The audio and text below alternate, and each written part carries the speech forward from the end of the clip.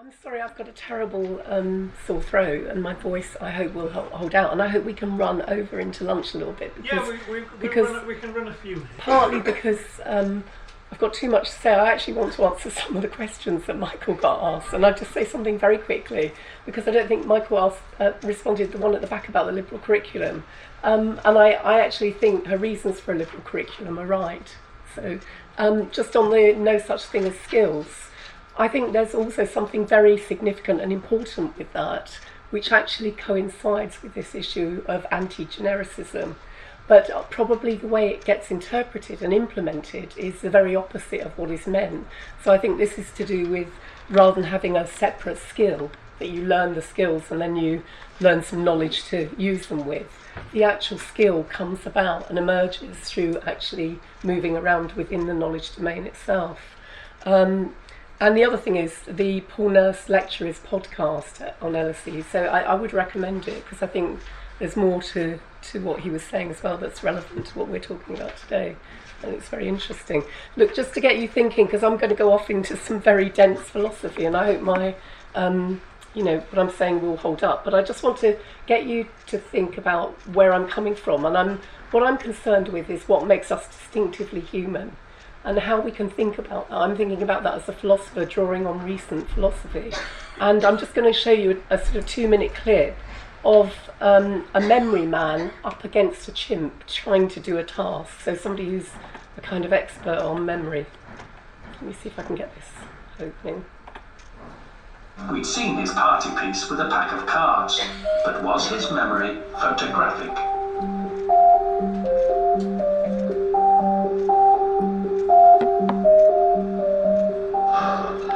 Yeah, it's pretty simple in that we get a relatively long period of time. 3, 4, 5, 7, 8. So yeah. Then we told Ben the next test would be 210 milliseconds, less than half the time. The blink of an eye.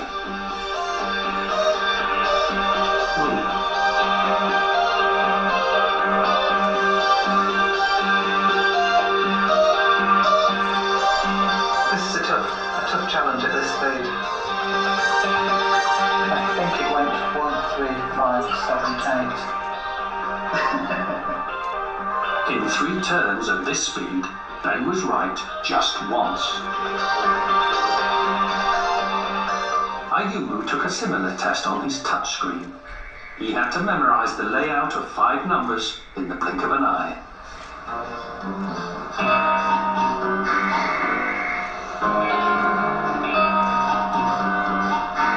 Ayumu remembers the numbers with almost 90% accuracy.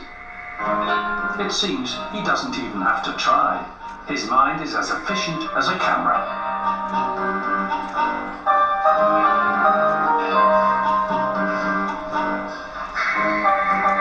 We showed Ben footage of Ayumu.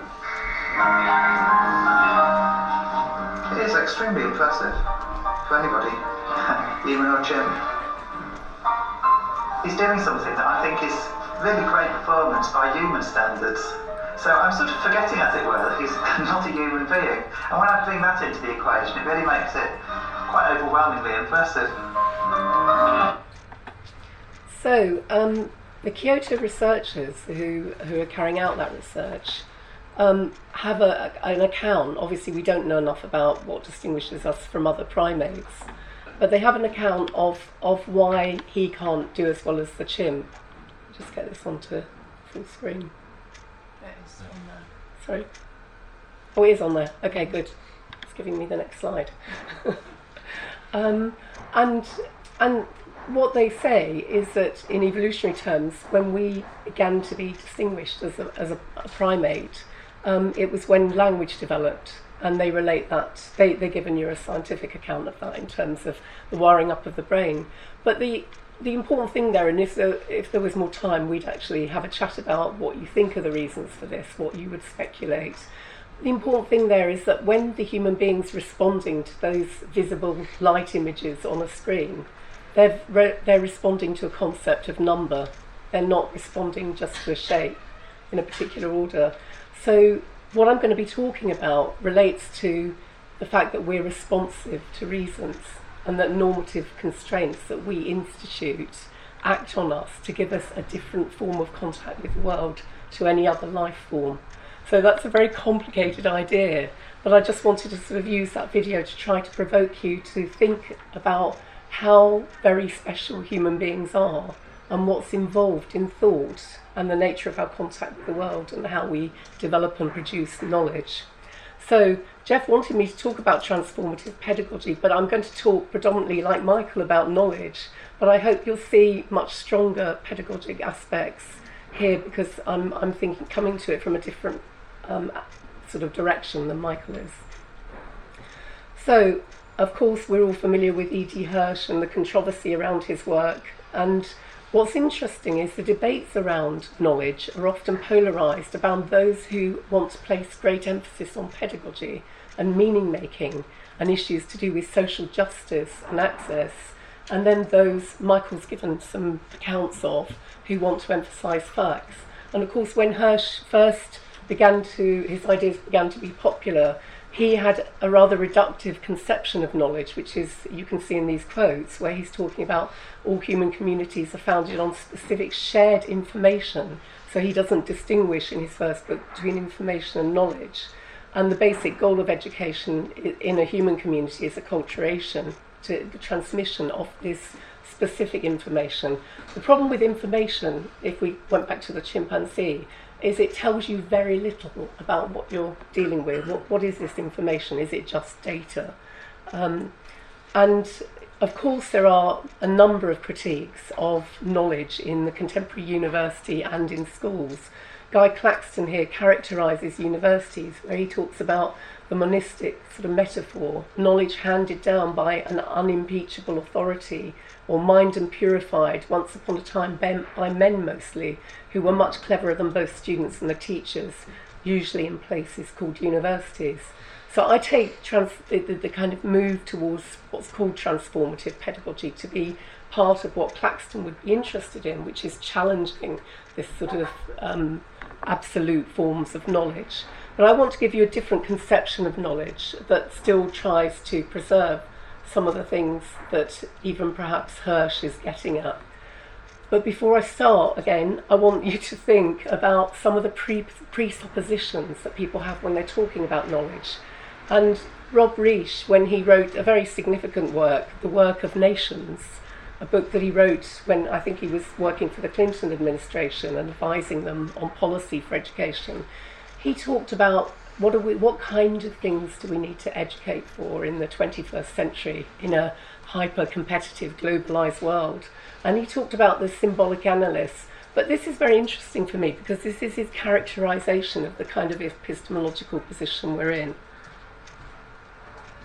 He says we're now part of the knowledge age where data will be available at the touch of a computer key.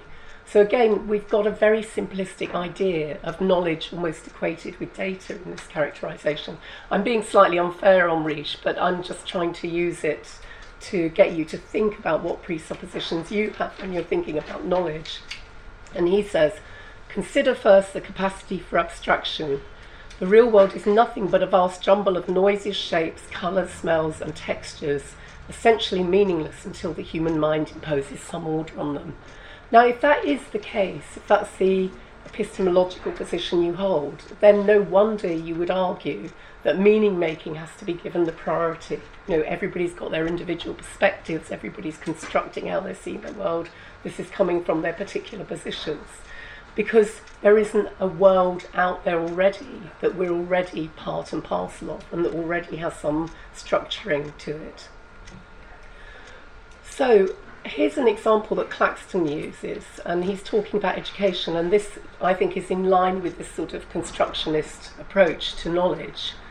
He's concerned about people seeing knowledge as provisional and as a human construction. And I think this is a very common theme that you know, also pervades thinking about pedagogy within higher education. So he draws on an example of some researchers studying some students learning Newton's laws of motion. And he says the psychologists checked to see if attitudes to knowledge influence how they went about learning Newton's laws. And to their surprise, they found that the students who saw knowledge as a provisional human construction, constantly open to question and change, showed a deeper and more accurate understanding of Newton than did those peers who believed that science was an eternal truth. So his characterisation of what was going on there and what really mattered might appear absolutely reasonable. But the interpretation of the results of this research in terms of the student's perspective on knowledge as a provisional human construction fails to attend to the detail of what students are in fact accessing. So what I'm trying to get at here is put it in an extreme kind of devil's advocate way. There's a rhetoric of people making meaning. I mean, in a way, this links to the paper that Michael mentioned, Joe Muller's paper with Rob Moore about the voice discourse. People are making meaning, they're constructing things, and the more that students are thinking about knowledge in that way, the more successful they'll be. Now, I'm not denying those students weren't more successful, but what I'm interested in is what made them more successful. And that relates to what I'm seeing as what makes us distinctively human. So the contrast of certain and provisional neglects the structure and form of the knowledge domain. What I'm going to go on to talk about, its normative constraints. And as a result, it's insufficiently fine-grained.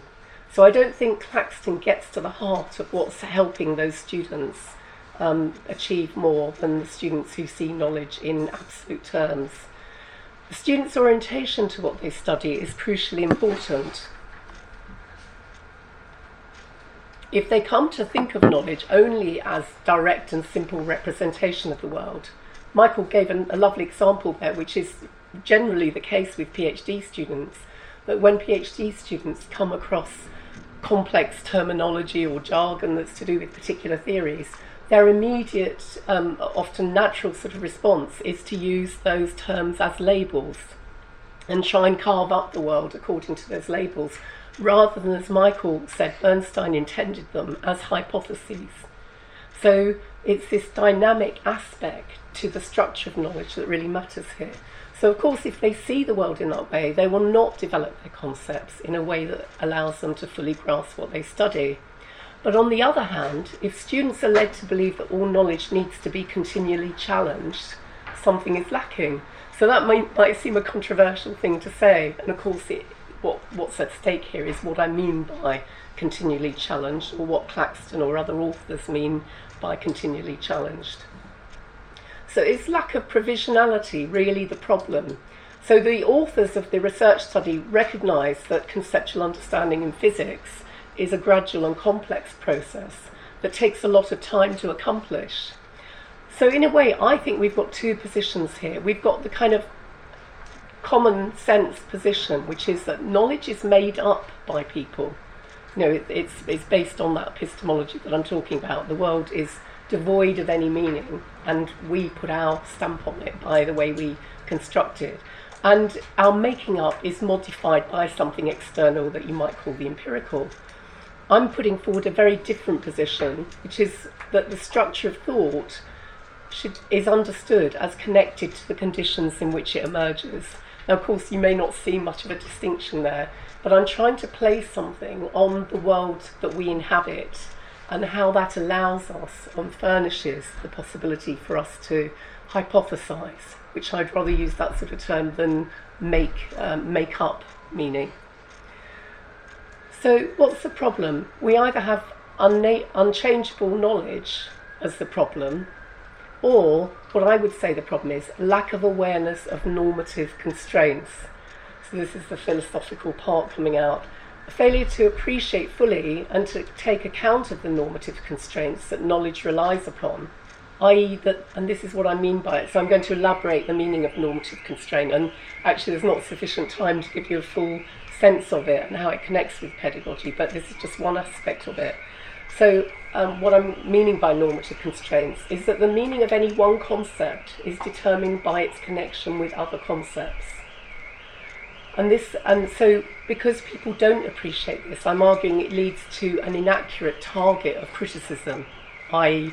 that knowledge, disciplinary knowledge, becomes the target of criticism, rather than seeing what the issue is in terms of a lack of normative constraints. So Charles Crook did an interesting study when he was working in university with psychology students, where he compared students how they collaborated around traditional versus computer-based notes. So what he did is he split the group that he was teaching, it was a very large group, into 3 groups. One was just in a traditional, well, everybody was in a traditional lecture format. He was giving a lecture. One group was taking notes, just like you might have done, 50 years ago in a lecture. The other one was given a full transcript of the lecture to work with, and the other one was given a number of digital resources, including the transcript. And what he did is he studied how they were revising for an exam and how they were getting to grips with the knowledge domain. So what was interesting is that with the traditional notes, because there was an incompleteness of the personal record, there was an opportunity to question and challenge. So if you were all taking notes now of what I'm saying, and then you got into a room and started trying to get your heads together and say, what was she going on about? What was she talking about? You're all going to have slightly different notes to each other, and you're going to have focused on different aspects.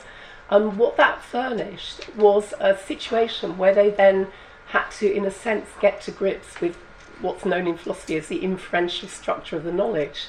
They had to start thinking about their reasons for why they hit on one particular concept, or why they understood it in a particular way.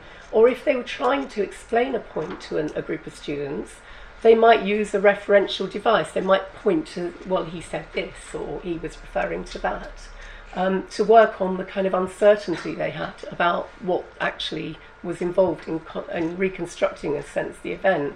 Whereas the students with computer-based notes, both groups, I believe, he says perhaps it seemed less appropriate to work at collectively remembering an event that seemed to be already represented before them in a comprehensive and official form. So actually their orientation to the knowledge when they were given the full transcript, or when they were given the digital resources, was different from the one where they had to take their own notes, and it was less powerful pedagogically in terms of their learning. So there's something interesting there about students having to give reasons for how they're applying concepts that can be lacking when it seems that they're being afforded with rich data or information or whatever for them to make sense of things. So because I'm interested in Vygotsky, I link this to Vygotsky's work. And when he talks about concepts, he's got a very rich notion. It's very different from the version of concepts that Michael was describing when he was talking critically about some impoverished school practice that might rely on disciplinary knowledge. So Vygotsky says the nature of things is disclosed not in direct contemplation of one single object or another. So the chimp, there's not really contemplation quite going on there. There's a very powerful ability to get things in an order, but in a sense there's a single object.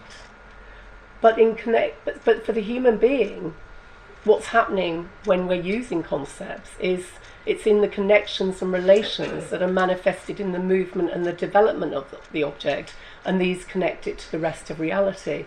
So sorry, that was a rather garbled, but the crucial point here is that when we're responding to anything as a human being, even like a colour, like Michael said, the concept red, say, we already know not green, not blue, not white. We might not know not magenta, is it? Another colour that might come in a spectrum of red colours or something. We might not have the distinctions an artist might make, but we already connect our concept of something to a number of other concepts. And that's what any learner brings to a situation. They're already functioning in a very complex environment. So, an example in a disciplinary area in biology,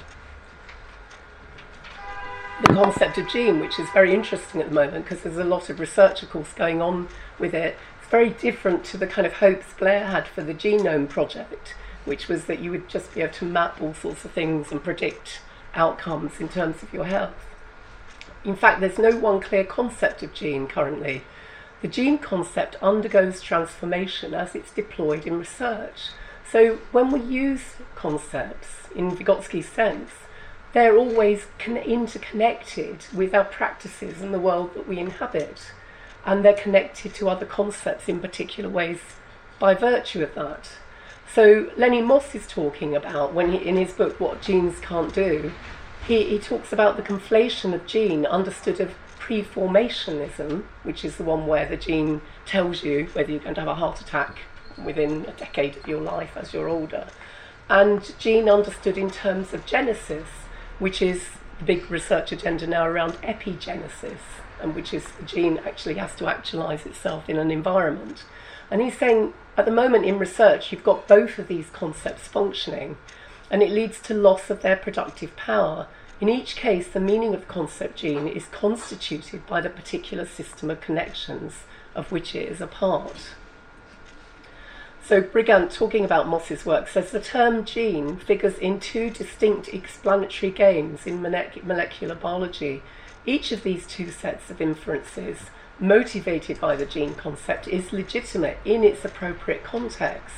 So how can it be legitimate? Well, it's legitimate because the concept, when it's being used in the preformationist sense, is connected to other concepts in a particular way, and that has a validity. If you assume A, then B is connected and C follows.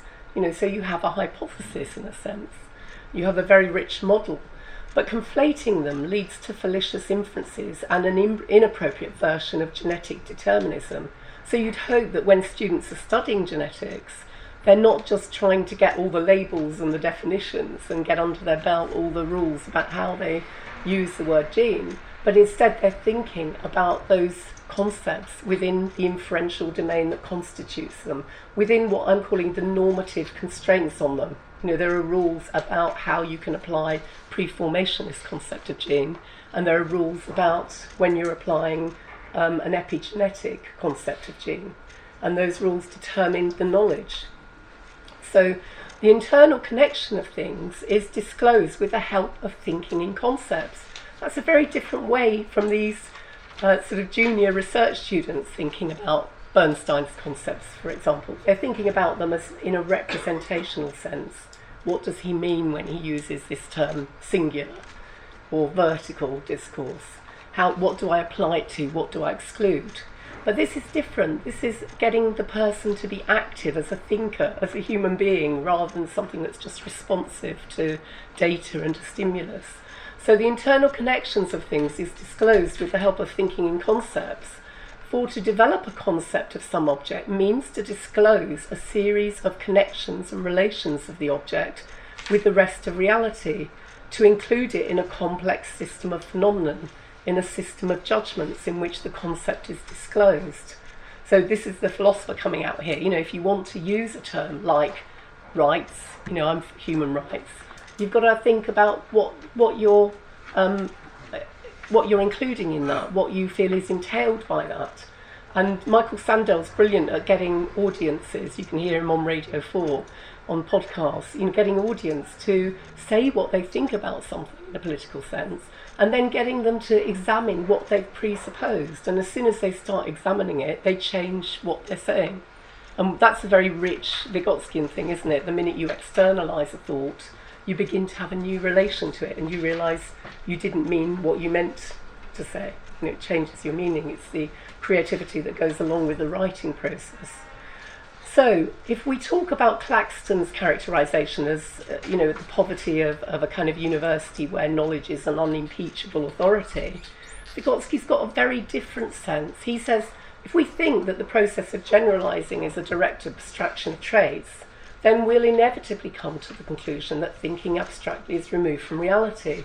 So I'm using Vygotsky's quote here to suggest that a lot of the kind of populist critiques of knowledge, which ignores pedagogy or ignores meaning making, which are often articulated, actually assume a certain epistemology, again, assume that knowledge came as a result of abstracting traits and making generalizations, whereas the previous quote that I gave you from Vygotsky gives you a sense of the concept being something that's a tool that's being used by people in the world. It's coming up against restraints in the world by virtue of the practices. And when I talk about the world, I don't just mean the material world, I mean the ideal world. If you're working in biology, there's restrictions about how you can apply the concept gene at this current period in time. Those restrictions may be modified over time, but they're the constraints that we're trying to bring students into, make them aware of, make them responsive to. Why does all this matter? Because it goes to the heart of what distinguishes us from other primates, and that's our freedom. We can't blame a cat for torturing a mouse. We can't say, that's a horrible thing to do. It's in its nature to do it. But human beings have a nature which they can develop, and it changed over time. And we have responsibility for the things that we do in the world.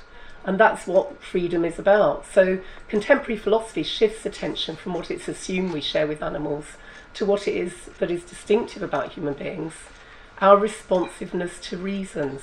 So this is our responsiveness to the normative constraints that have been instituted, the normative constraints that make you all sit quietly listening to me at the moment. You didn't have to think as you entered the room. You would have had to if you were a 2-year-old. You would have thought, why is everybody quiet here? But you've become habituated to certain constraints, which makes you behave in a certain way now, and you don't have to think about that at all. But those constraints we're going along with because we consent to them. As long as we consent to them, that's okay. So McDowell's saying that's a good gloss on one notion of freedom, talking about this aspect of our relation to the world.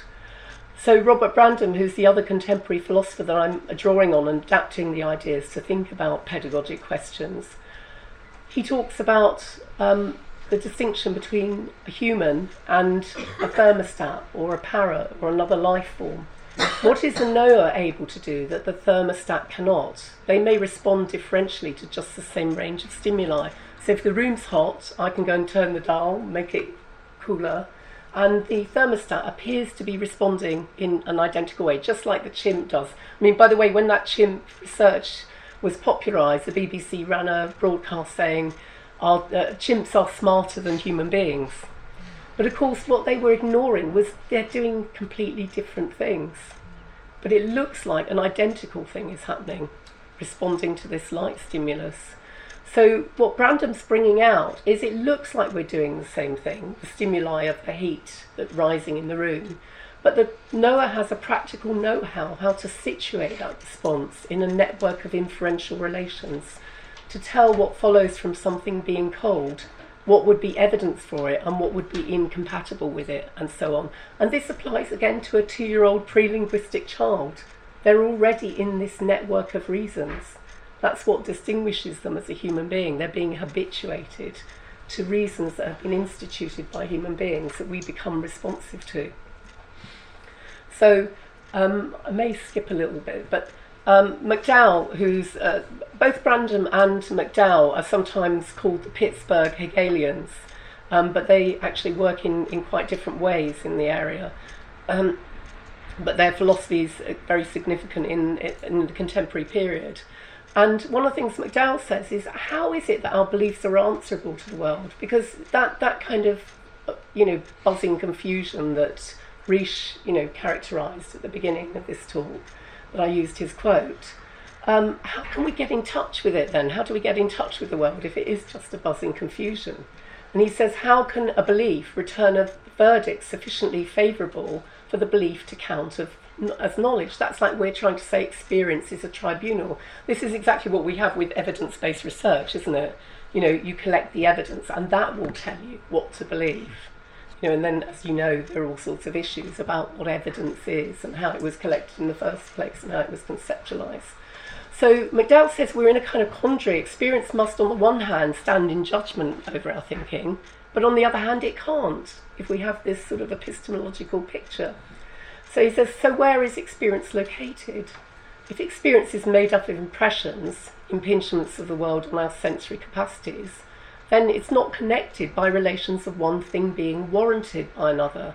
So if experience is made up of just impressions, it can't serve as a tribunal. So how can the world teach us anything?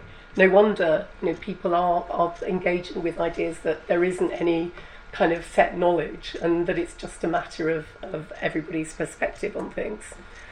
His argument, which obviously I can't go into in depth, but it's a very complicated but fascinating argument, and he doesn't just posit things, he does what he calls exercises these ideas from looking at what's already there in terms of how people are understanding things. But he says the relevant conceptual capacities are drawn on in receptivity. It's not they're exercised on an extra conceptual deliverance of receptivity. Now what does that mean? What he's saying is, if you're in a lecture theatre, whatever, you're not just receiving information. You're already in a conceptual framework. It may not be the one that's appropriate for the area that you're in, but there's already something there that's giving you a handle on what you're hearing. And we're ignoring that to our cost. So he says that human beings inhabit not simply nature, but second nature, which is already infused with meaning as a result of the practices and modifications of nature through which it's been brought about. So this room is an example of our second nature. You know, there's all sorts of objects, artifacts, you know, it's arranged, the space is arranged in a particular way, and we're all responsive to it in particular ways. And that's something that we've created, but we haven't created it out of thin air. We've created it in concert with the materiality of a three-dimensional environment and the physics of it, and of our body shapes. You know, we're sitting in a certain way in terms of design. So these things are us in thought is something which is actually in concert with reality. It's not something that's separated from this void. So he moves concepts into nature, and this sounds very surreal. This is the Hegelian element. To include the mind in nature does not entail a reductive naturalism. So there's a whole strain of work in philosophy and elsewhere that attempts to explain what human beings do in terms of the same account that you might give to machines, or you might give to other life forms, or using the sort of causal accounts that you would give in science. He says the apparent dichotomy assumed between the natural and the normative, or between nature, he doesn't say this, sorry, this is my interpretation of him. The apparent dichotomy assumed between the natural and the normative, or between nature and reason, allows us to think of the content experience as something separate from reason. But he says experiences have their content by virtue of the fact that conceptual capacities are operative in them. So this is really complicated and to do in a very short space of time. But if you can get the idea that when you're in contact with the world in any way, you're already drawing on a whole load of other things which have informed your responsiveness to particular things. And it's that that's too often ignored pedagogically. Of course, it's the classic issue, isn't it, of, you know, not understanding what people bring to a situation or what they're understanding. But it's much, much more than that. We're responsive in particular ways because of these normative constraints. So it's the division between reason and nature, I would argue, that allows Claxton and other critics to place emphasis on us as makers of meaning rather than as responsive to reasons. A part of the picture is missing, the normative constraints that we institute in order to bind ourselves rather than to be determined by brute nature. So McDowell resists the idea that nature excludes what's distinctively human, and instead insists that human second nature is part of nature. Obviously we've evolved, our current conception, we've evolved from other life forms. We are nature, we're nature that thinks. We're an aspect of nature that has thought, rather than swims or climbs trees or whatever, predominantly. So second nature is part of nature, and this shifting the focus to second nature gives priority to the development of our cognitive capacities by initiation, not just into language, but into tradition, i.e. into the historically accumulated wisdom about what is a reason for what. And they thereby acquire the capacity to think and act. Now, if you took Hirsch's early work, clearly he's not dealing with wisdom or tradition in terms of what is a reason for what. He's dealing with it in terms of facts, isn't he? He's dealing with it in terms of information. He's not bringing in this much more rich, complex sense of what it is that we're doing when we respond to anything or when we apply a concept. We've already connected that concept to many other things. So constraints by norms, according to this philosophical tradition, is the basis of freedom. It's our capacity to be responsive to reasons and not simply cause to respond that allows our actions to be constrained by norms that we've collectively put in place rather than by unmediated nature. it's too extreme a caricature, and I'm only using the chimp example as a kind of thought experiment, but you might say the chimp's response is unmediated. It's not mediated by language or by culture, by the concept of a number or by number order. It's a response to a stimulus. Brandon puts it this way. He says, the laws of nature do not bind us by obligation, but only by compulsion. If the ceiling came crashing down now, there's nothing we could do to prevent it. We're compelled by the force of nature. But the institution of authority is human work. We bind ourselves with norms. So our disciplines, in concert with nature, have arisen by the norms that have arisen over many, many centuries, or in particular contexts, in particular communities, in particular practices, in particular disciplines. They're not just a matter of somebody's ideas. They're the ongoing collective kind of revision of concepts that goes on. So objectivity doesn't come from any one norm. Objectivity doesn't come from Bernstein's concept of vertical knowledge. We can't just say immediately that's objective. It's not a label for something, as Michael said. It's a hypothesis. It's something to think about, to think with.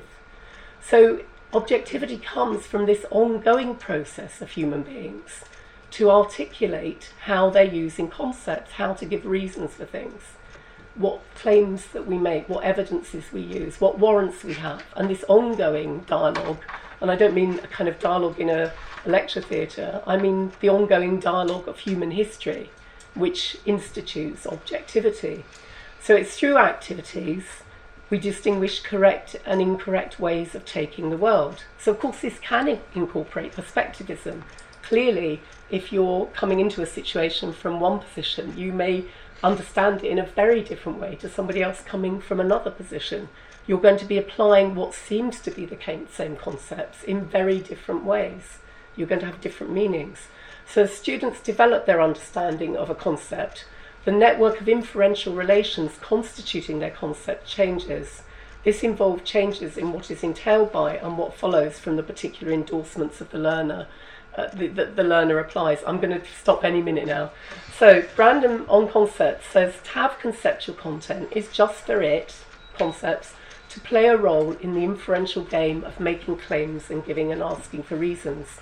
To grasp or understand such a concept is to have practical mastery over the inferences it is involved in, to know in the practical sense of being able to distinguish what follows from the applicability of a concept and what it follows from. So the meaning of concept, rather than being fixed by reference, is fleshed out by the inferential connections that constitute it. And as these connections change, so the meanings of concepts alter. If I talk about force in literature, in opera, the force of destiny, I mean something very different than if I'm talking about force in physics. Obviously there's a little bit of overlap, but if I'm being introduced to the concept of force in physics, I have to enter the inferential domain of knowledge that is physics and become responsive to the rules about how I apply the concept in physics, i.e. what the normative constraints of physics are compared with literature.